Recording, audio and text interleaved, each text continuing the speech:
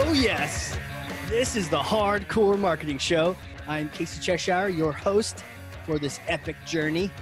And today's show, sponsored by Cheshire Impact, on a mission to help people maximize their use of Pardot and Salesforce. CheshireImpact.com. Bam. That's it. One button, and this adventure is started. It's so crazy. Just one button. I am excited. I'm really excited. And I don't think it's coffee because it's not the morning. But I did finish that cup. I'm really excited because my guest today, she is a data-driven marketing leader. And we're going to be talking all about data, how to look at it, how to use it in your marketing. And not only that, she is an official 2020 Salesforce marketing champion. Huge people here talking to us today.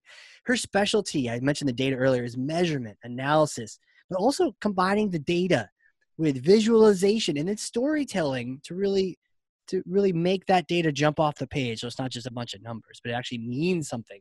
We're going to talk all about that. She's worked with all sorts of fascinating brands, Starbucks, MGM, GM, even the University of Phoenix. So we're going to get into this. She is currently the Senior Director of Analytics and Business Intelligence at Media Matters Worldwide.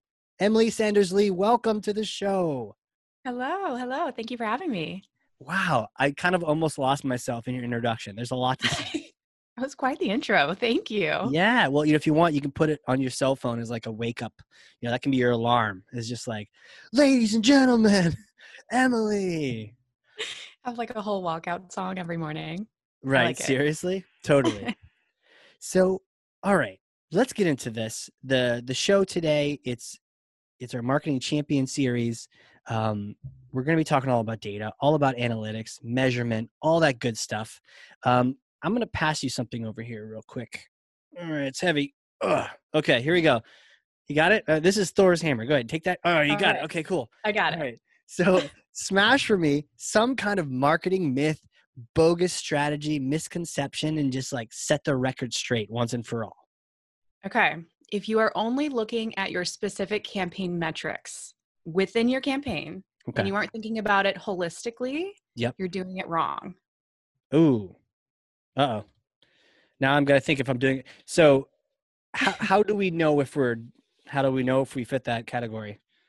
Okay. So if you are working in the B2C or even B2B campaign and you aren't thinking about the client's back-end revenue and order data or their actual leads and how those leads are closing, then you aren't thinking of the bigger picture. And this is really important. You need to think about it holistically. Your client is only going to care so much about what the click-through rate was or what the cost per order was. Efficiency is really, really important with campaigns because you want to make sure that their dollars are being spent wisely. But you also want to make sure that you are thinking about the bigger picture and pulling in the data that they care about most, that they are speaking about with their team and with their bosses, right? Their CFO, their CEO. You need to make sure that you're speaking the same language as them and giving them the ammo that they need internally so that they can say, this campaign is making a difference and it's moving the needle. Right. I think so many times we use our own languages and our own KPIs, and it's such a huge point that people have their own things that they're looking at, and we can't just talk in our own language and think our own stats. They're going to be interested in hearing about click-throughs or something. Totally. Like we need to ask ourselves more often, well, what does this really mean? What is this cost per order? What kind of data can we get access to show that the campaign is impacting a specific product on the site? Is it the creative that we're running that is driving the sales of that specific product? Having a tool like Datarama can where you can pull in all of this data and look at it holistically and show the correlation between marketing and sales is, the magical picture, the storytelling that you need to share with your liaison over on the brand side to say, this is what's going on. Huh. There's a couple things, and I know definitely want to get into Datarama because I know that like me asking you about that is like asking Elon Musk like how to build a rocket. You just have all this knowledge, and I want to get into that. But before we do, even on the bigger parts of that myth, the idea of looking at it holistically, you mentioned this one phrase. You said, "What does this really mean?" How how do you answer that question about a campaign or about some data that you're looking at? What does it even mean? It seems important, but it's like, oh, Yeah, that is the ultimate question. right, What does this data really mean? And so right, it's different for every client. right. And you need to bring in different tools based on what you're trying to discover. Okay. If the campaign is tasked with driving awareness, we still need to be pulling in the order and revenue data and understanding what that's doing for the actual business. But if the campaign is tasked with driving awareness, then there needs to be some sort of measurement tool in place that shows that the campaign moved the needle from an awareness or consideration standpoint. So it's I there is no secret sauce, which is what Mm. I think everyone would love that secret sauce. I would certainly buy it if it was out there, but it's different for Do you think every it'd be like a client. pesto, or would it be like a hot sauce, like a habanero type? Be like yeah, I'd say like a pesto. Like a both, like a habanero pesto, maybe? I don't know. Wow, yeah, that would be I don't know if that quite would work. Somebody should try that. I'm sure it that would be exists. quite the mixture. Hey, I bet there's someone out there, if you're listening and you like the habanero pesto, Do let us it. know. Yeah, let us Do know. it. Send us samples. Only if you Here's the like it, though. recipe.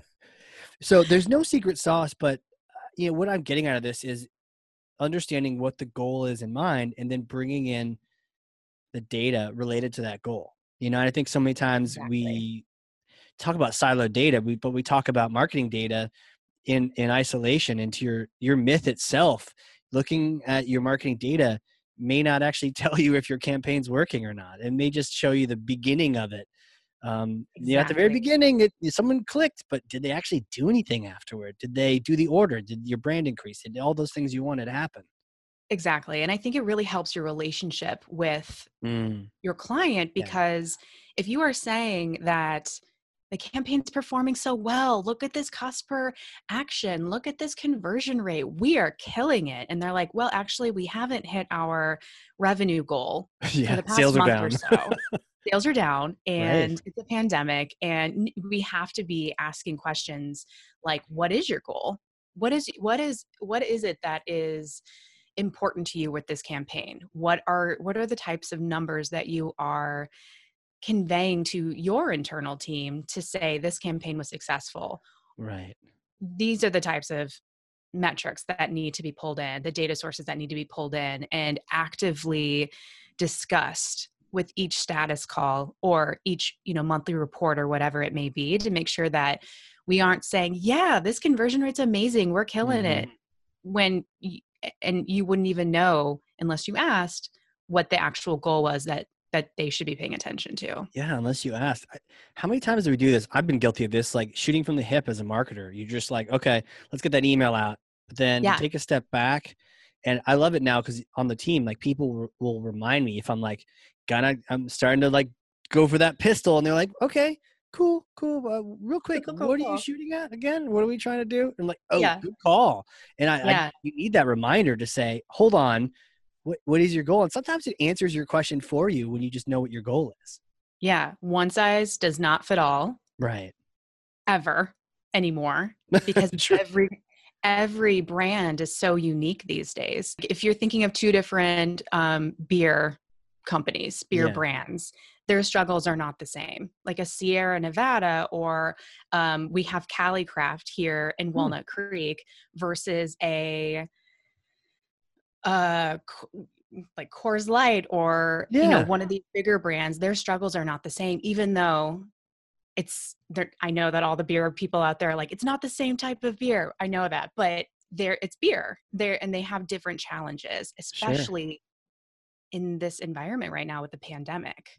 Totally So get it. Totally makes sense. I've seen like two different companies, and one gets their leads from a partner mostly. mhm, Another one gets their leads organically mostly. So at a time like this, you will have and maybe the partner relationship is a little dry right now. Maybe it isn't. But like you don't know. It's like looking at the neighbor's lawn and thinking it's Yes, all great, but maybe they've got ants, but you've got gophers or I don't know what exactly. little creatures, but Yes. like you don't know. Like you've got pine trees. I don't know this tangent. This Yes. I had pine trees. Okay, I just gotta share. I had pine trees in the front yard, and my grass was terrible. And I was like that yard. We tried, but we had Oh. like that yard where the Oh. grass would always die. It And probably only bothered you too, and no one else. yes, probably. But somebody advised me like, oh, there's two massive pine trees in the front. That pine trees make it the ground acidic. No idea. Oh. I'm a marketer. I'm not a treeologist. So they're like, yeah, if we get rid of those pine trees, it opens up the grass, but also it's less acid. And so, anyways, it's like those kind of things. So that's a problem I have. Whereas another neighbor might have a completely different problem. So different brands, Exactly. to your point, have their own unique challenges. What is your lawn flourishing now? I need to Yeah, no, know. it's important. It is, but I think some other, I think like the Gophers have moved in or something. It's like a Oh, constant battle. I come can't on. win.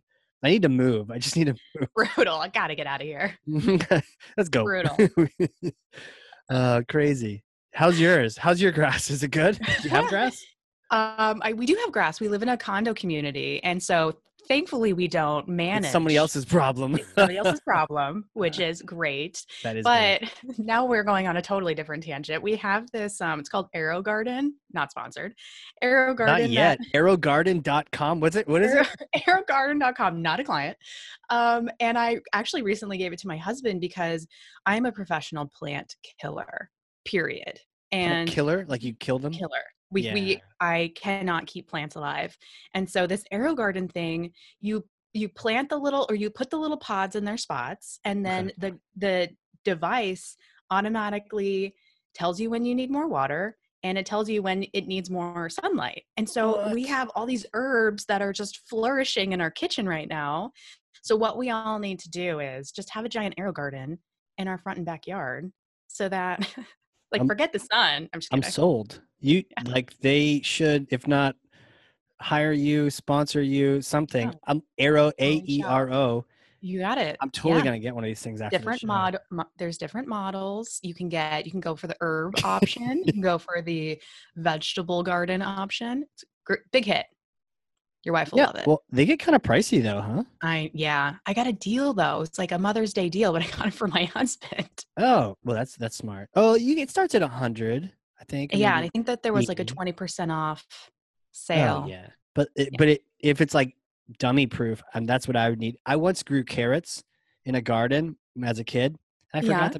forgot to get them. I forgot about them. So I just grew carrots in the backyard, and they probably Oh, in the multiplied. ground. You never saw them. Never saw them. Out of No. sight, out of mind. So you know what? The people in the house now probably have a carrot problem. Probably just carrots everywhere. They're like, where do these carrots come from? Awesome. It's because I planted them years ago and never picked them. So they probably just And now multiplied. that's their problem, Now it's right? their problem. Yeah.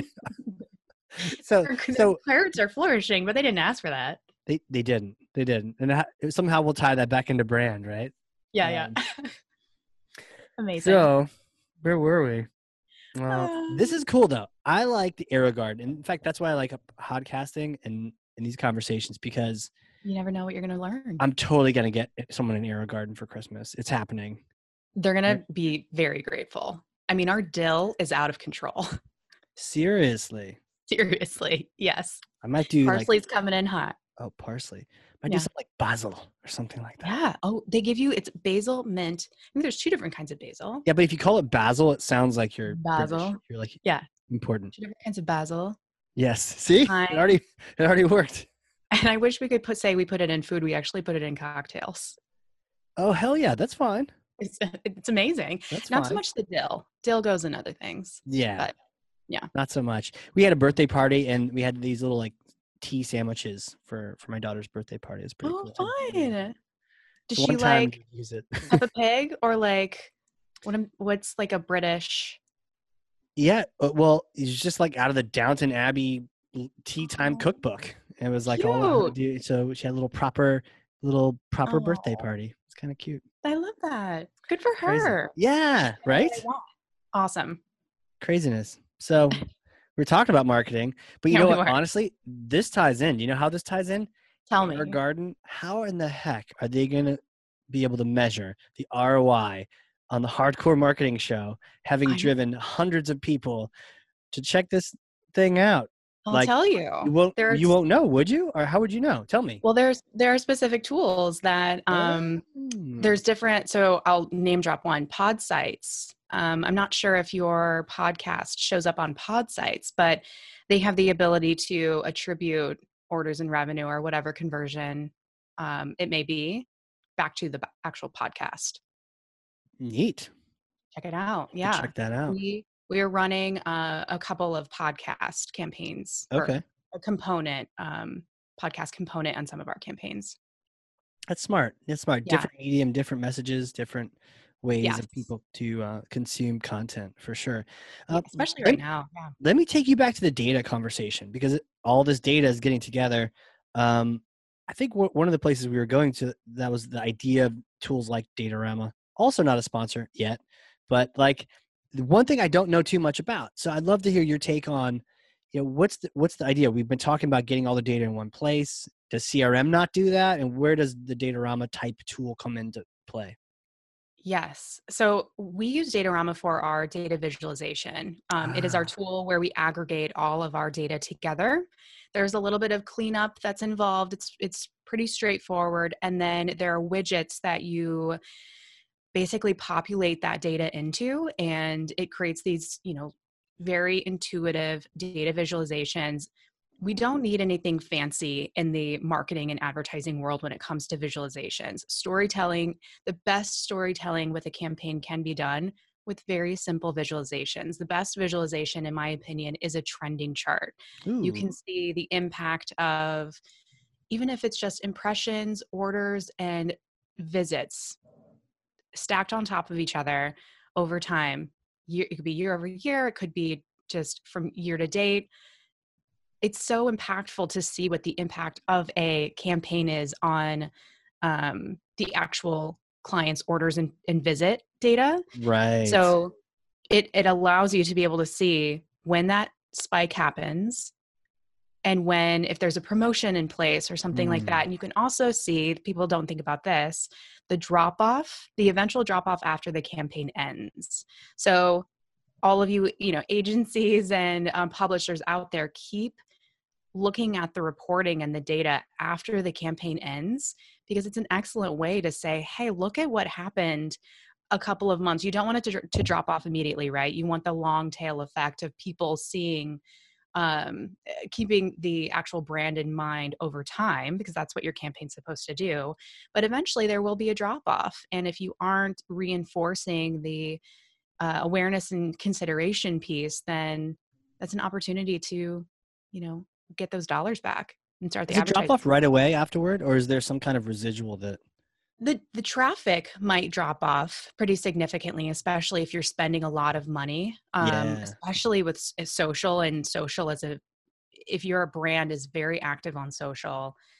We have one client where Instagram is their everything. really. Yes, their community is very, very active on Instagram. So I would It's think like that it's like a purchasable B2C product kind of thing. yes, Yeah. Okay. Cool. yes. And I wouldn't expect their performance from a visit and order standpoint to drop off immediately from like an organic or direct channel Right. standpoint. From a eventually there would be, I think, a pretty significant drop off if we stopped advertising. Yeah. Tell me about Instagram. Are you on it? Yes, I am. Have you ever bought anything off of it?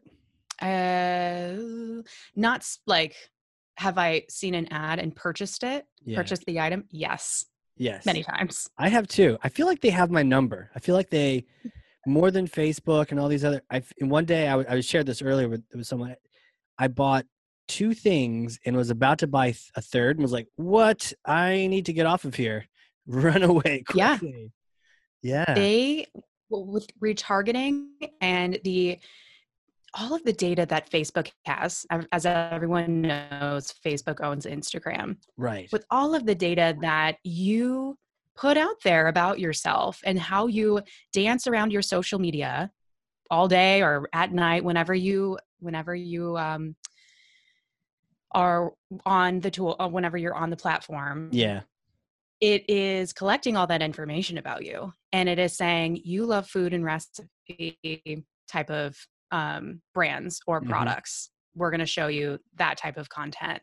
Or if you have kids, I think whenever I got pregnant, 2 years ago, I suddenly was getting all these maternity ads, all of these, baby clothes, all these baby products. And it's because of my behavior. It's what I was looking at. I was looking at specific products, Oh, I was gonna say there's product no like brand, category on Facebook that says like I'm pregnant, but you're right. Your actions would be something that, you know, categorize you as pregnant. yeah, single Yeah. people don't go looking for like bottles and No. yeah.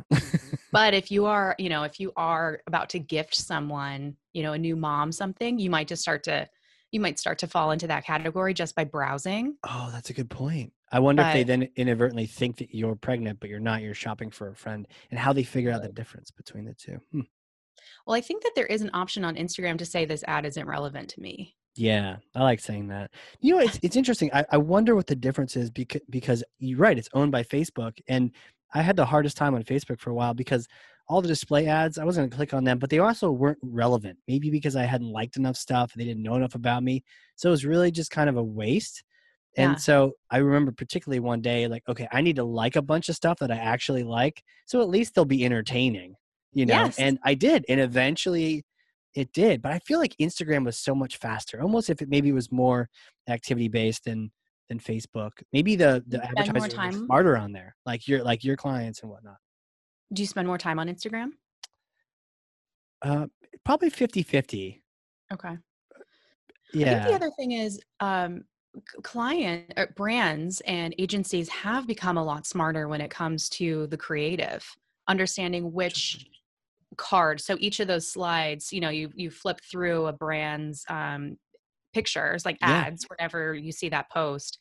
And if you click on a specific one, there that could be part of a larger test. They're trying to understand, potentially trying to ah, understand which ad are people most drawn to. Is it right. the dark and rustic one? Is it the light and bright one? Is it the lifestyle version or is it the Right, product version? And eventually, if you start to click on those and if you are probably acting very similar to other people in your demographic sure. um, interests, you will start to see that the brand will probably start serving more of those ads because they see that it's doing well.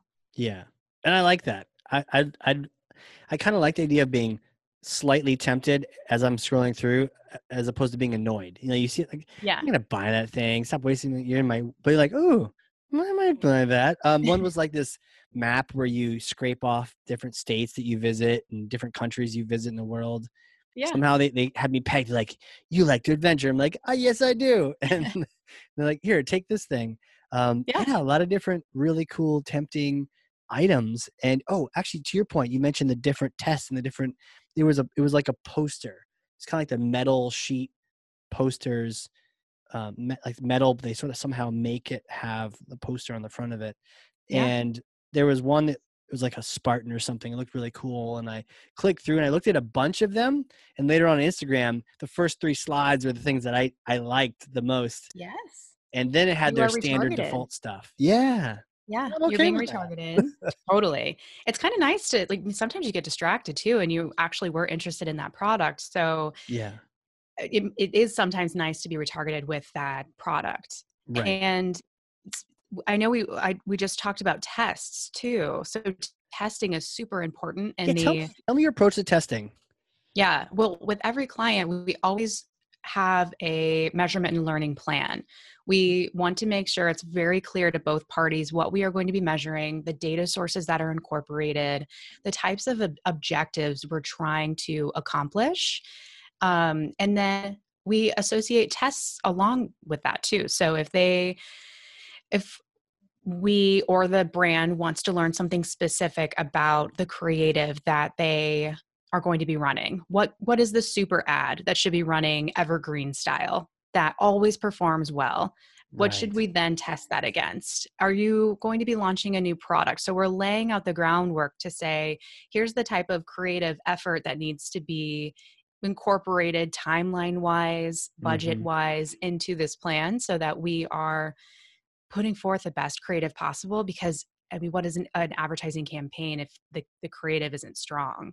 It is Right. what is that, and targeting are the most important factors with a Wh- campaign. What is targeting and what? Targeting and creative. Got it. Two most important factors.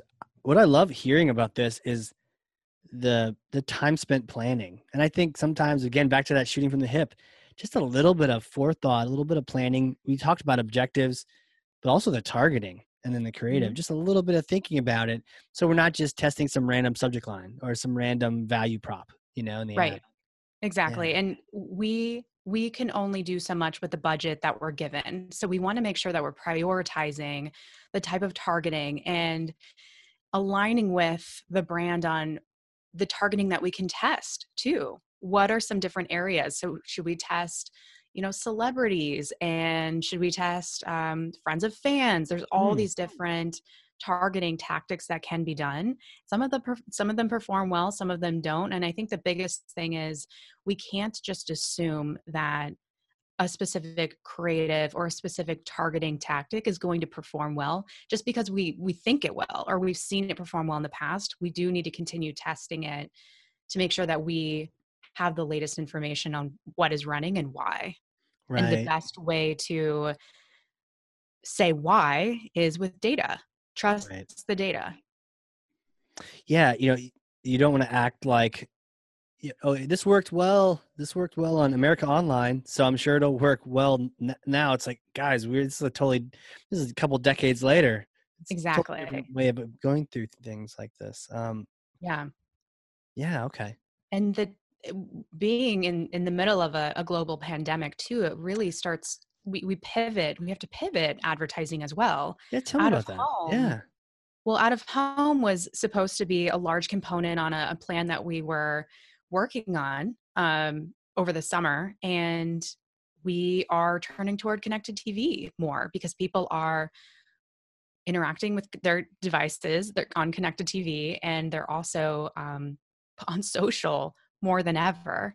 So, what we thought was going to be the perfect place for this creative, the advertisements, is not necessarily the case now. And with the pandemic, we don't know what's going to happen, and also with the election, we don't know what's going to happen. In a Yeah, you really normal don't. year, we have seasonality that we can keep in mind with a brand based on how they have performed in the past.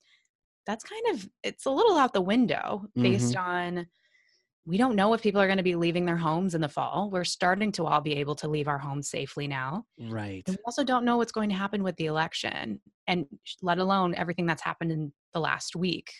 So a lot of elements can really impact planning.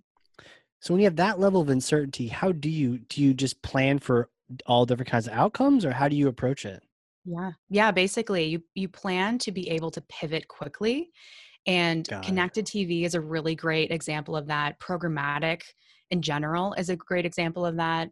Social, we can pull and launch campaigns very quickly digitally. So the more we can lean into that, the better. Mail, obviously, direct mail is not something that's we're going to be pushing right now just because of the pandemic. I know that there's been some research that says that the virus doesn't live on actual products as long or something like that, but that's still not something we'll be pushing right now. Yeah, people are And leaving their mail out. Yeah, it's just kind of a yeah, funky thing. yeah. So we're Yeah. keeping an eye on cancellation policies. We there's a plan A, B, and C sometimes to make sure that we are able to pivot quickly and the clients aren't stuck with an ad somewhere, because that could be a nightmare for them. Yeah, it really could. Huh. I I like one of the things you said. You said plan for quick pivoting, or in a manner of speaking. That's what I wrote down. The Yeah. fact that you can at least plan for that, so that you're ready to ready to move. It's not like, oh, this isn't working. What do we do, guys? We're gonna have to pivot. It's like, no, one of these things probably isn't going to work or something's going to happen. So let's just be prepared to make some changes. Or to your point, pick different channels that allow you to move more quickly than others. Right. And if there are certain opportunities right now where we can lean into other areas that we normally wouldn't lean into, like Mm, partnering with a delivery service. That's not something we would have felt was top of mind, but now it makes a lot of sense for some of the brands that we work with.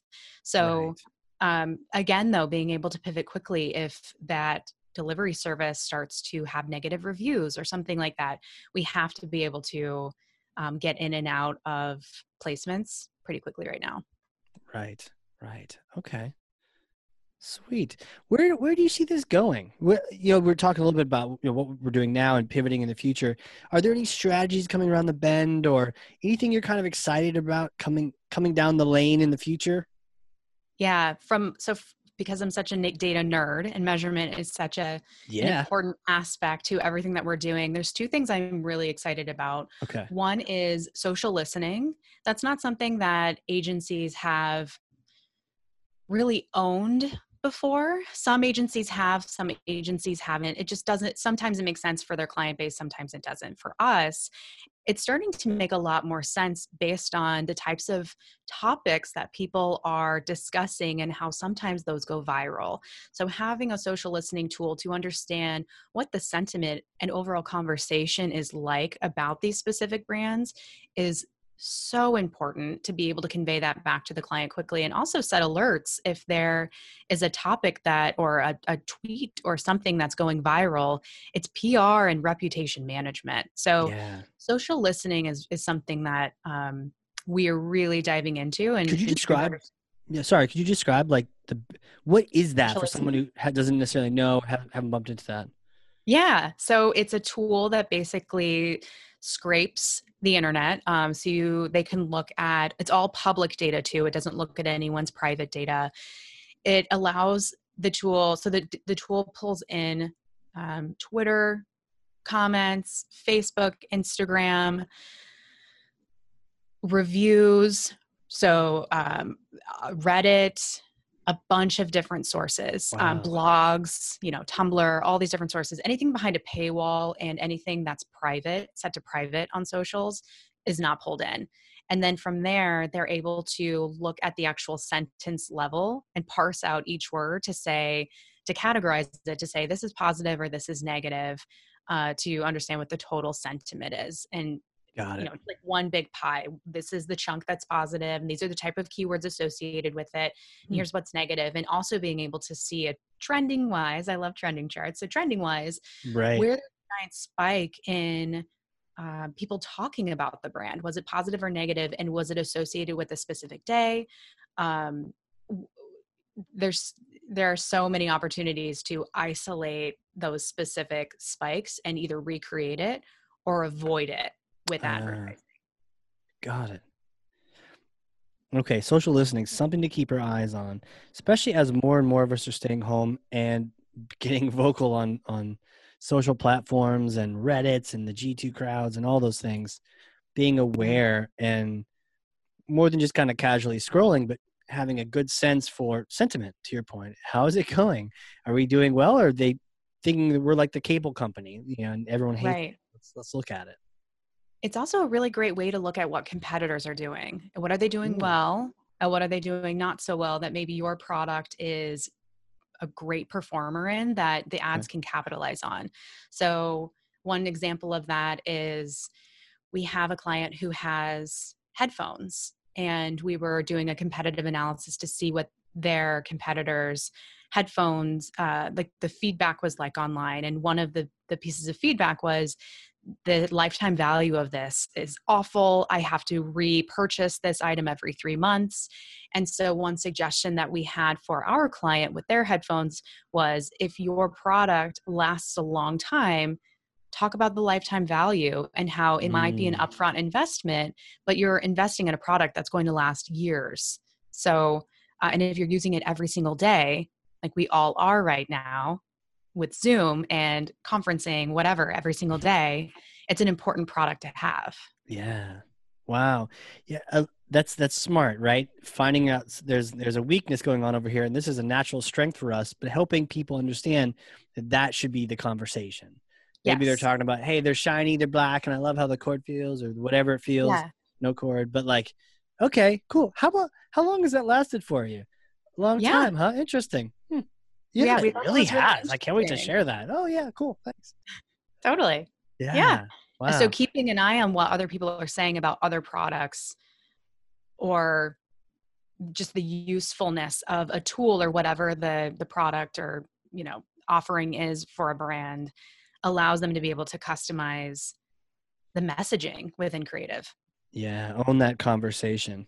Mm-hmm. Are the competitors a stick in the mud? Are they ever happy to talk to you? Do you enjoy talking to them? Shaping that conversation. That's cool. I like it, taking control of the situation rather than just being a victim. Oh no, they're talking about us on social. Like you could be out in front of that rather than Exactly. hiding from it.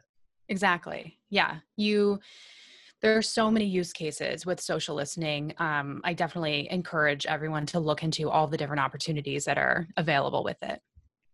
Yeah, that's for sure the thing. I mean, in so many things going on these days, and the future, we'll get through all this thing, but there's all sorts of different cool opportunities coming toward us that we can Mhm. take advantage of. So social listening, definitely, you got that one on my radar for sure. Anything else I should Cool. keep my eyes open for? I think attribution is becoming more and more important. I think Mm, it's been important for a long time.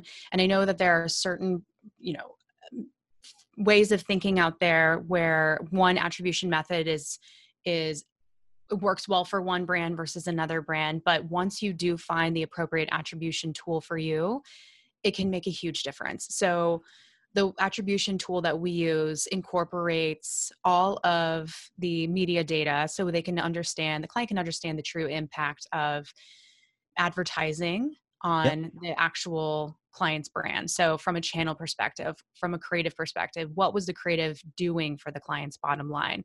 So it Right. pulls in the client's back end data as well.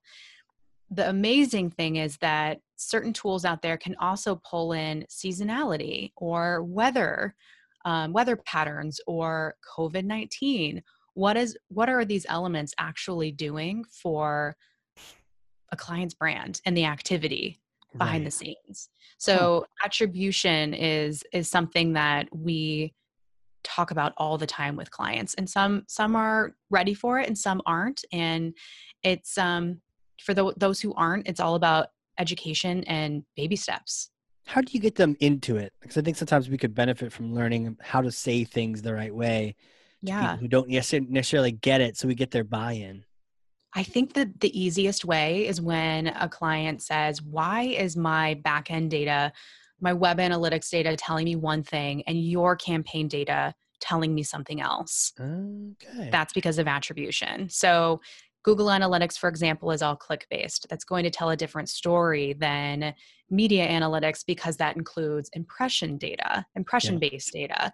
So the best way to then segue into an appropriate attribution tool conversation is to say, we would love to talk to you more about what sort of attribution methodologies and tools are out there and what sort of investment you're willing to put toward it to Sure. then be able to have speak the same language across the board to say this is our source of truth. Hmm. And it really is baby steps, because when you are used to working at looking at a your source of truth, whether it be Google Analytics or Adobe Omniture or whatever, then it's very difficult to shift that way of thinking and Right. the data source to something else.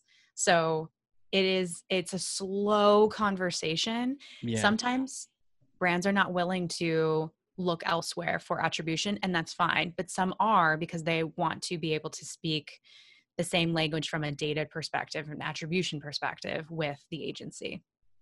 I mean, I get that some agencies are going to try to sell you more things, but it really it makes sense to be looking at different ways of attribution, because I know for a fact that I don't think any of those Instagram products I bought were a direct click through. I think one, Correct. I sent it to a friend, it sent it back to me, and I like there was there was no same device purchasing that was happening there. it was because of that ad, but it was not, and I know, and it's not like I did it on purpose, but it's like, okay, I know that there's no click path to follow here. They're not gonna, Exactly. they're not gonna And know who it was. we all navigate our consideration process differently. Some people will go directly to the site and learn more. Other people will step away and think about it for a little bit. And that might require doing like going about your it will require going about your normal life, which will Yeah. be looking at social media. And so if you start to see those ads more and more, it's going to be either you're going to be turned off or you're going to want to learn even more about the product. So we all navigate it differently. And just because that original ad didn't, it was at the very, very beginning of your consideration process, it should still be considered when we're thinking about attribution, because it did have an impact on what the person's consideration process looked like for them to Right. finally make that purchase. Right. Makes total sense. Not wanting to make absolute click tracking the one source of truth, because when you do that, you may alienate people, and you may actually turn people off from the fact that they're going to buy it in their own special way, and Completely. at least get the sale in, as opposed to trying to throw a bunch of roadblocks in their way, all these little metric hoops they got to jump through. Totally. But I will say that if a client is married to click-based attribution, Yeah. great. We Okay. will abide by that too. We will never say, no, we don't agree with that. We may say, have you thought about it this way? Have you considered thinking XYZ? So you're But saying we you're will never, nice. You're not going we're to tell them, nice about hey, you're an idiot. Look, it. we do this way more than you do. Let's go, people. This is an unbiased perspective because Just bring me on the call. Be like, you guys need to listen to her. yeah, Stop it. Casey, I'm on board. I got a 2 p.m. today. All right, Yeah. let me know. Yeah. Uh, yeah. So, I mean, we will work with any attribution Right. methodology, of course, but Do you have we a favorite? do we have a favorite? Do you have a favorite? Yeah, favorite. Well, so multi-touch attribution is Yeah. my recommended, and having it be impression based. Impression based. What? Impression based and not click based, because just as we were saying, if it's click based, you're missing out on all of those people who did not click on that ad in the first place. Even though they saw it, they probably were like, I don't know about that yet, I'm not ready to check it out, I'll check it Right. out later. Yeah. That ad never got any sort of credit, which is fine. I think that with multi-touch attributions too, and having it can be, an agency can do it themselves or they can outsource it. Having it be outsourced also removes this bias, Mm-hmm. right? You have another party doing it, so the client knows that we aren't investing in multi-touch attribution to get more dollars. We're doing it to help you truly understand what the appropriate marketing mix is and what Right. the investment should be across all of these channels, with this creative, with this audience targeting, with data, actual attribution data behind it, rather than Right. saying, well, we think that this performed well from a click-based perspective. Having the impression data provides that additional layer inclusive of advertising. Right. Okay. Got it. Awesome. Awesome. My next question, who are you? How did you become this data visualization wizard? Like, can you take us back in the day, little Emilie? What was it like growing up? Where did you grow up? Did you always want to be a marketer? What tell us the story. Okay. Yeah. So I'm from the middle of nowhere in Illinois, very, very small town called Sullivan. It is a town of 4,000 people, two stoplights, a couple of fast food restaurants, a couple of restaurants. And Now, were they my full dad was a stoplights, or were they like the blinky ones? full stoplights. I know Oh, we got hey, two full stoplights, a that's really cute impressive. square, like town square. Oh, that's awesome. Um, it's one elementary school, one middle school, one high school. So who you were was kind of who you were for your entire Mm, life in this small town. And I had two right. older brothers too. So who I was, my reputation, like they kind of created it for me, right? Like I was Preceded you. following them. Yeah. Yes.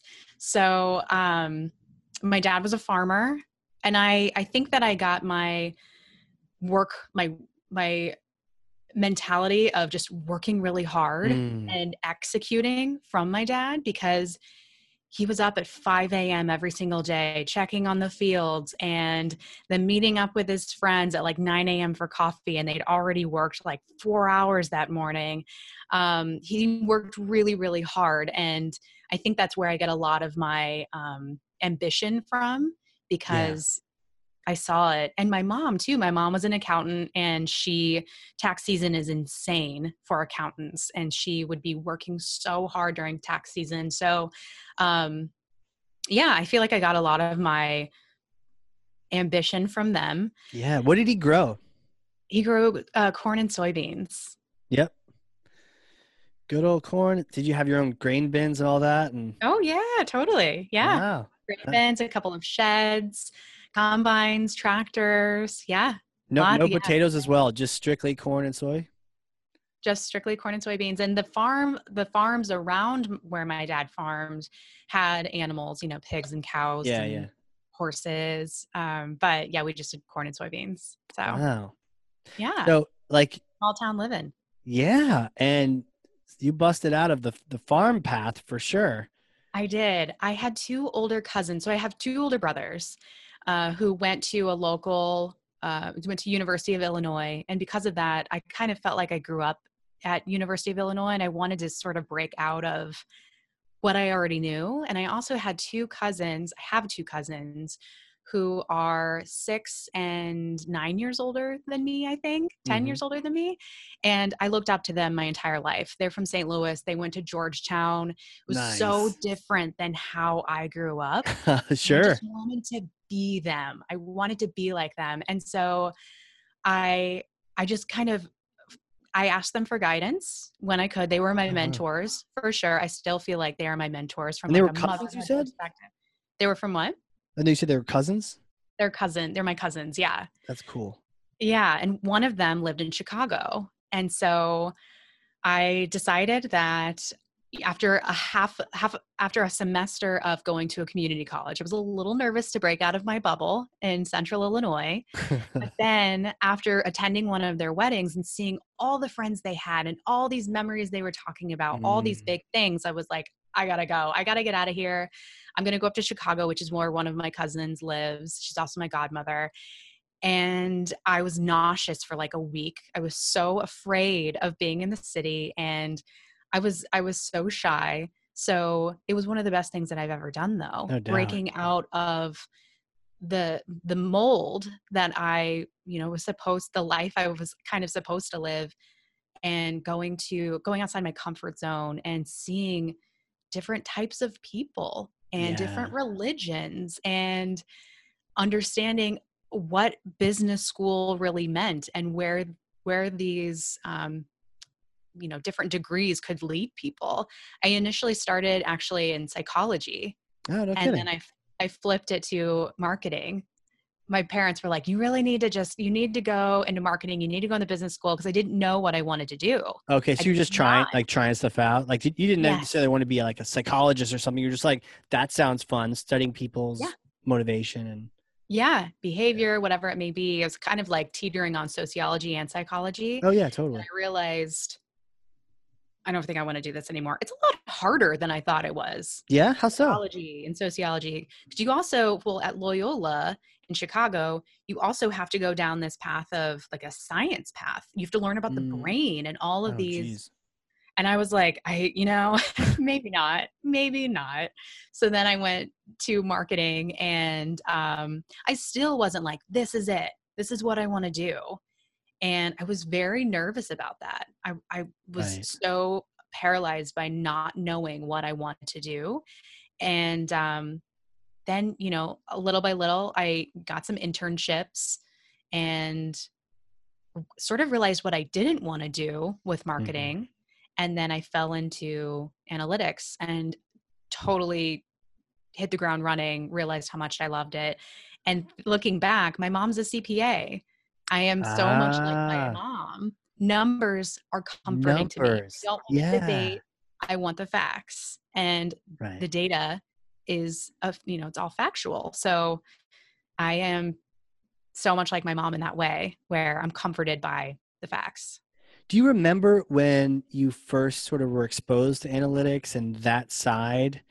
Was it Yes. gradual or was it kind of like, do you remember like angels and harps and singing from the heavens? Or was it kind of like, huh, you did more and more of it over time kind of thing? What was it I like? It was gradual. It was Yeah. gradual. I had an internship at cars.com, and then I went over Cool. after I graduated to apartments.com, and one of the elements of my role was to update a spreadsheet every week.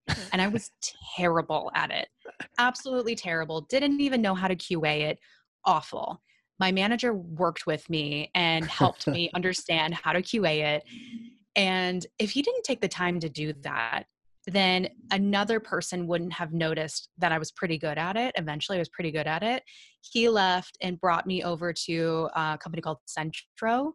Okay. And that's where I became a campaign analyst. And that's where I really realized, oh my gosh, there's so much awesome data behind advertising campaigns. You can Yeah. see all of this amazing information. And then I was very nervous to speak to clients at first. Something about it really intimidated me. And then little by little, I realized I actually really like talking to clients. I don't Right. like the middleman involved. I want Right. to hear the facts straight from them or the questions straight from them and then speak to them directly. And little by little, I also started to grow a team, grow an analytics team. And I realized how much I loved being a manager. Wow. And yeah, it's so analytics and managing is, yeah, what I love. And I'm really glad that I'm really glad I found it. Yeah, seriously. When you find that sweet spot where you feel like you're going to get in trouble for playing all day, it's Yeah, awesome. It's a really it's cool. amazing. Yes. And if you are an analyst, I think one of the best characteristics you can have is curiosity. If you are Mm, curious, that's amazing because it's going to lead you down these different rabbit holes with data to uncover really cool things. And that's my big motivation too, finding that aha moment with data and sharing it with people that they otherwise wouldn't have seen. That's really cool. So if you are thinking about analytics or love numbers and you are super curious and you're listening, I absolutely encourage you to go down the campaign analytics route. mm. Yeah, the aha moment. It's like you're a detective on a TV show and you've like cracked the case, or you've just like bewildered a bunch of people are like, wow, how Yeah. did you know that? Like Yeah, Sherlock Holmes, like the Sherlock Holmes of marketing. Like, how did you even know that that was the case? Oh, no, this over here and this over totally. here and this over here. And I noticed it all. And And there's something, again, super comforting about being able to say, well, let me show you. I have all of the data yeah, and I can walk you through it. And right, they have the aha moment too. right. And then we all have the collective aha moment together. It's really cool. That's a good point. It's not just you having some gut feel and people being, I don't know if it's right or not, but let's go with it. It's like, yeah, no, this is not a feel per se as much as it is like this is what I've put together. Let me show you my Yes. logic. And I totally get that, right? You're sharing the Yeah. aha with them. So it's not just this your own, you get to feel it, but they get to feel it too. And it feels good sharing Yeah. that with folks. Yeah. Exactly. Wow. Yeah. Neat. Where did Yeah. you go to Beijing? I saw you did like a study course there. I did, yeah. I think it was like it was an MBA program, but they let undergrads go too. They let a certain number of undergrads go, and so it was Wow. international marketing. It was a couple of weeks, and it was during when they were preparing for the Olympics back in 2008. So it was a Really? really cool time to go. They were trying to figure out how to clean up the quality of air. So there was a whole system with only certain people could drive on certain days to help, with these. It was the Did it Summer work? Olympics. Yeah, I totally did. Really? Yeah. Good. I So it wouldn't was want to be cool. walking around just breathing in like bad air all day. Yeah. I mean, there's a ton of like smog and everything. So the fact that they were able to clean it up in time for the Olympics Yeah. is pretty incredible. So yeah, it was an international marketing course. We had a project. We were touring all over the place, which was amazing. And then we had a project in the end. It's been so long, I can't remember what the project was, but I remember our topic that we chose was um, using bamboo to create bicycles because it was sustainable, and we created a whole video around it. Nice. And there weren't many people doing it. Was back when everyone had their Macs, and iMovie was a big thing. Yes. And so we were like, we're going to do an iMovie and really wow everyone. Nice. We were like the young undergrads compared to these MBA students. And it was cool.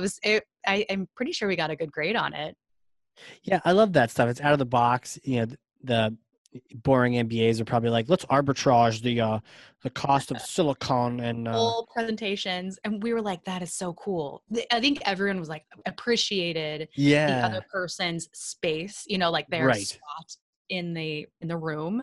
right, The young kids were doing the young innovative thing, and then the older MBA students were more polished because they're had the experience in the workplace, and they knew right. how to present something appropriately, and we were just in all of them. And True, I could see that. Like sharply dressed, they know how to present. You're just like, wow. yeah, How do I get to totally, be like, there? That looks really yeah, cool. I want to be like them. It was cool. It was blending undergrads with MBA students is so Mm, smart. I don't know if this is a common thing, that is a but good idea. it's awesome. It feels like you're almost there, and you feel like these people are just like me. I'm not like, they're super smart. Like, Yeah, foundationally, they are great people, yeah, and they just worked really hard. I can do that too.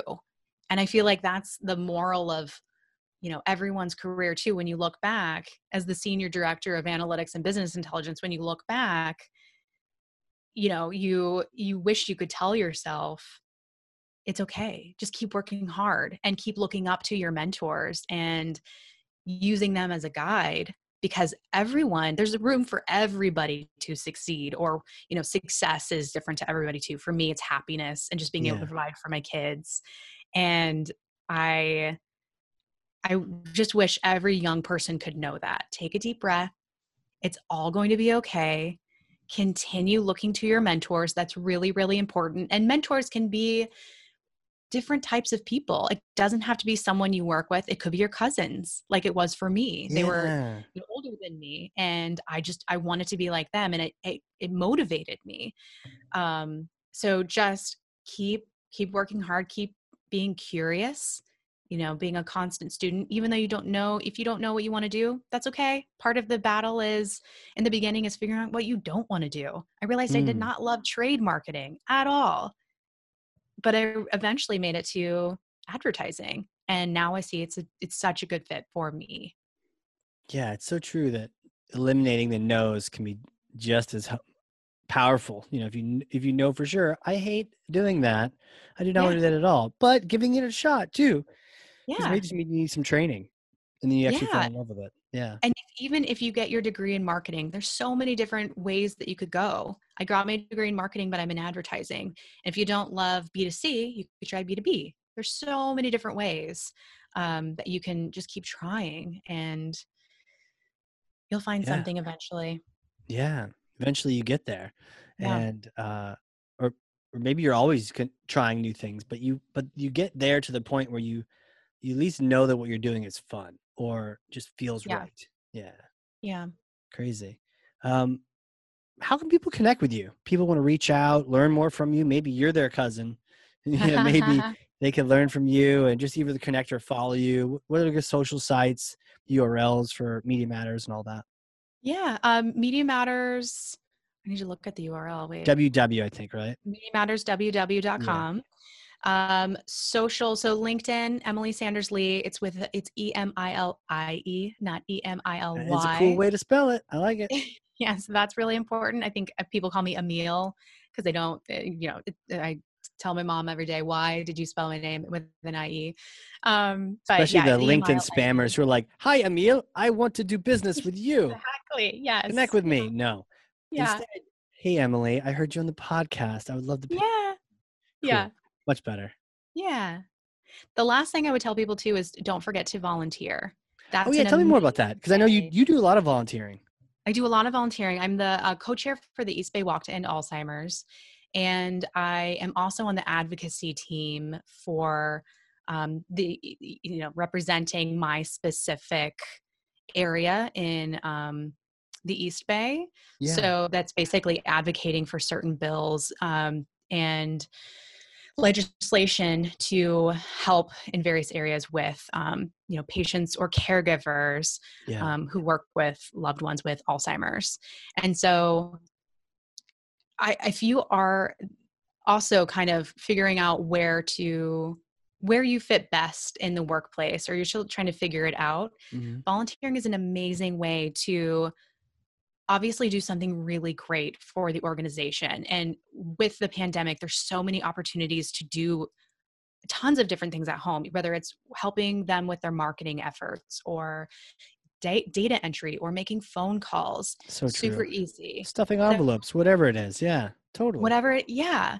And so what people don't realize is what they get out of it. So you learn to work with people you otherwise wouldn't have come in contact with. And that really helps you in the workplace because it makes you have to adapt to different personalities. Yeah. So that's one great thing. And then the other thing is you make your network even bigger because you likely wouldn't have come in contact with those people. Right. You also can sort of face your fears in an easier way. Like if you are uncomfortable with public speaking, you kind of have nothing to lose in your volunteer efforts as long as you present yourself well and you practice. Hmm. You're not going to get fired for volunteering. So Right. it's a really nice way to test out these different um, fears, like public speaking. I know that I was nervous about it years and years ago, and volunteering really helped me with that. So it's a safe environment to test those little fears in safe little doses. Right. Could you like maybe throw out the links or describe, the group that you work with, the Alzheimer's group? Do you have like a URL for it or the name for it? We could link to that as well in the show notes. Yeah. The Alzheimer's Association website is act.alz.org. And then from there, there are different opportunities that you can look into. Like there's the longest day, there's the walk to end Alzheimer's, and you can find your local walk. Obviously, things are a little bit different this year because people can't walk in groups together. So we're trying to figure Yeah. that out. They're trying to figure that out at the national level, but there are still ways that you can help them out. And whenever you find your local walk or longest day group, there's a contact on there that you can reach out to say what are the different opportunities that are available. And you don't have to do that with the Alzheimer's Association. It could be any organization. Just type in, volunteer opportunities near me or the specific cause that you are looking for. And Right. then keep look at those locations, find the contact and just chat with them. I bet that they get back to you within 24 hours. Oh, I bet. Wow. Okay. Good. Good. Cool stuff. I think, so much can be said for, finding not only the thing that you love doing, but also the the place that you can give back to. And I think contribution is so under underappreciated. We don't talk about how much. I mean, everyone likes giving gifts at Christmas and birthdays. It's way more fun. I mean, it's cool getting neat things, but especially as you get older, you can just buy it, right? So Yeah. unless it's something crazy, but like usually it's like if I need something, I'll just go on Amazon, buy it. But the fact that someone cares, it's so much fun to give. So to volunteer is just more like the ultimate kind of gifting. Yeah. And so It finding the makes thing that like resonates the most with you too, whatever helping any group is great, but if you can help a group that has a mission that you're passionate about, man, that's like a triple win. It's amazing. Yeah, there's benefits both ways. And I think if your family or a loved one has a disease that has no cure and you're watching that person, sadly Mm, progress, it is your ability to sort of have control over the situation and do something about it. yeah. And I'm a long distance caregiver. And so I can't see my mother anytime soon too, because she's over 60 years old. But by volunteering, I'm hosting a fundraiser with Kendra Scott this weekend. This probably Okay. won't be up before this weekend, but No. it- that's it's the little things like that that Yeah. can still be done to raise funds for these organizations who really, really need it, because a lot of these organizations, their funding is being cut. So Yeah, they need help. for sure. So Have you been we able can to do do what we can. Like Zoom chats and that kind of thing? Yeah, Okay. we have a monthly meeting the first Wednesday of the month. So we all do a Zoom or sorry, Google Hangout. And there's always an agenda. So as the co-chair, I'm helping put together the agenda and working with the Hmm. different committee members to make sure that they're on top of their, to-do list, or they're thinking of innovative ways to tackle, this new situation with their Right. specific area. So yeah, we meet every Monday or every first Wednesday of the month. And we have social groups that we're constantly posting in. So there's a bunch of different efforts happening all year round, even though it's just one annual walk. Crazy. All Yeah. the work that goes into it, but Yeah. um, probably no regrets. Any of that. It's just totally worth it. Oh my gosh. Yeah. It's one of the best things that I've ever done. Amazing. I have this, you gain this village of people, like badass people who I consider such good friends now, and you have a connection with them, especially if it's for a cause that you feel really passionate about. Hmm. You have that automatic connection with them. I think my first meeting where I met everybody, we always do an intro if there's anyone new in the group. I cried in front of a room full Hmm. of strangers because I was telling my story about my mom, and Yeah. all of them in the room were like, us too. And then you get on with the committee meeting, but to have that connection with everyone within 20 minutes of meeting them, and it's an incredible thing you just feel empowered. You feel Yeah. like you are really, really making a difference, and you're doing it with incredible people, again, you otherwise wouldn't have come in contact with. So no regrets. I love my village at the Alzheimer's Association. There's something to be said for that. With You're with like-minded people, but you're also with just good people, right?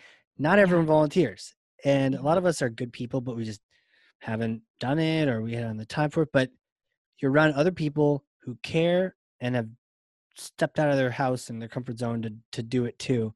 And you're right. Yeah. You end up with around just people that are just fantastic. I remember I did this like hike where you raise money, you hike a tall mountain, and it helps get Cool. inner city kids. It's called Big City Mountaineers, and you get at-risk youth out of cities hiking, learning just in the woods, kind of like an Outward Bound thing, but it's like one to That's one with incredible. adults and mentors.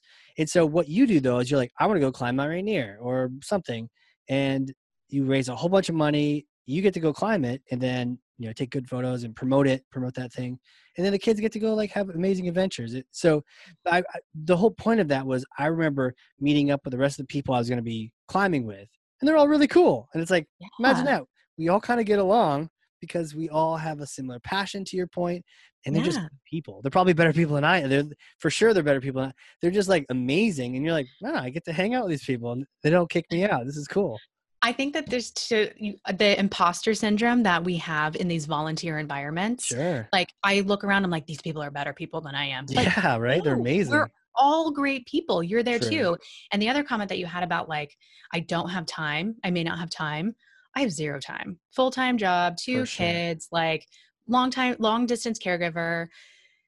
But it doesn't require that much time. Even as the Right. co-chair of the walk, it doesn't require that much time. And whenever you reach out to the organization that you're passionate about, let them know how much time you have. That way they're not asking you to do more than you're capable of. And you're still gaining this community. You've Hmm. set expectations, and oh God, it just feels good. It feels good to give back and do your part. And if I would have said that to myself like 20 years ago, like to young Emilie, I would have been like, yeah, I don't think I'm going to volunteer. No, I don't think I'm not that kind of person. And it's weird how we put people into boxes. Hmm. And I just wish I could go back to that young Emilie and been like, just try, just because What you would you tell her? What would you tell her? stop fearing what you don't know. Okay. I think that that's a big one. Being from a really, really small town and not having the being exposed to certain things in Yeah. life. And I think that this happens a lot to a lot of people. We fear what we don't know, True. and that needs to stop. We cannot fear what we don't know. If you don't know about it, educate yourself. Yeah. Or shut your mouth. Or shut your mouth. Or shut your mouth. Or I love the inner city kids thing, because you are putting yourself in this environment with these kids. And suddenly you have probably a very different view of who Yeah. these kids are. No idea. And right? Like Right. it's a beautiful thing. The more It that you is. educate and actually understand what you don't know, you start to kind of come around and have Right. empathy. And I think that's the biggest thing in life. We got to be empathetic. It's not just about ourselves, it's about other people too. Totally. Um, so younger self too, I'd say keep looking to your mentors to guide you. Mm-hmm. Um, if you don't have a mentor, that's okay. Just kind of look around and find someone who really inspires you and reach out to them. Just because they don't live right, in your same area or you don't talk to them all the time, that's okay. I bet Right. that if you reached out to someone who inspires them, I guarantee that person would say, absolutely, I will be there for you. I would say Right. that to anybody who comes to me. I'd absolutely be a mentor for anybody to help them. I was gonna say, if you Um, don't have a mentor yet, you're listening to two people who are happy to be your mentor. So yeah, we're reach here out to for you. one of us. We're here for you.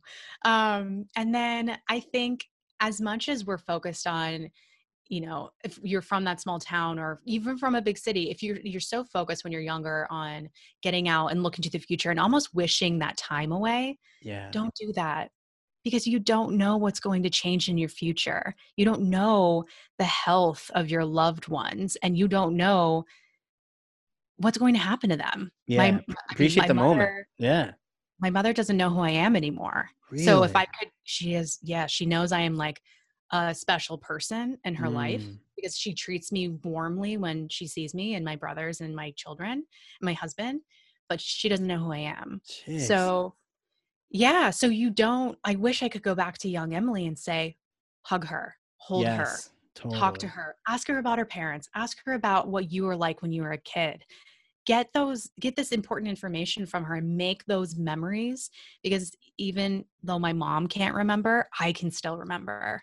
Yeah. And so if you're young and wanting to like just get to the future and be successful, stop and look around you and be grateful for what you have and the loved ones in your life because Right. your circle will grow, but it may not look the same and those Yeah. people may not look the same. So appreciate who you have in your life. 100%. I think those are wise words, and people need to listen to them. Tap, tap, tap, tap, tap, tap. Are you listening? Listen to My those words. Emily, this has been awesome. It's been so much fun hanging out, chatting, marketing, data, Agree. analytics, passions, volunteering. Amazing. Thank you for having me. This is awesome. Yeah. We'll have to have you come back on here in a little bit and after we're all out of quarantine and talk about Yeah, what's changed in the world and what the would love latest that. advertising data trends are showing year over year. Totally. We have all these predictions, but it could look completely different. We'll Could. see. It Yeah, could. I We would shall love see, that. but we're not going to look toward the future too quickly. We're just going to No, appreciate that we're going to what live we in the have. moment and appreciate the Totally. silver lining moments right now for sure. There are some for sure. Yeah. For those listening, if you've learned something, and I know you have, I freaking know you have, because I literally have 2 pages of notes over here. I've ran out of space. I'm in like side margins over here. No. Um, then share this episode with someone. Link them to it. Tell them, hey, check this thing out, especially if you're on the volunteering side, the data side, the analytics, the trends. But don't just share it. Put your take on it. What are your takeaways? Put those in the LinkedIn, the top of the thing. Here's what I learned. Tag us, tag me, tag Emily, so we can comment there and start a conversation. But that's how you show thought leadership and really make a difference. So, Emily, thank you again for being here. Awesome Thank time. you. Yeah, thank you for having me. I'll talk to you For sure. soon. For sure. Yeah. For everyone listening, this has been the Hardcore Marketing Show. We will catch you all next time.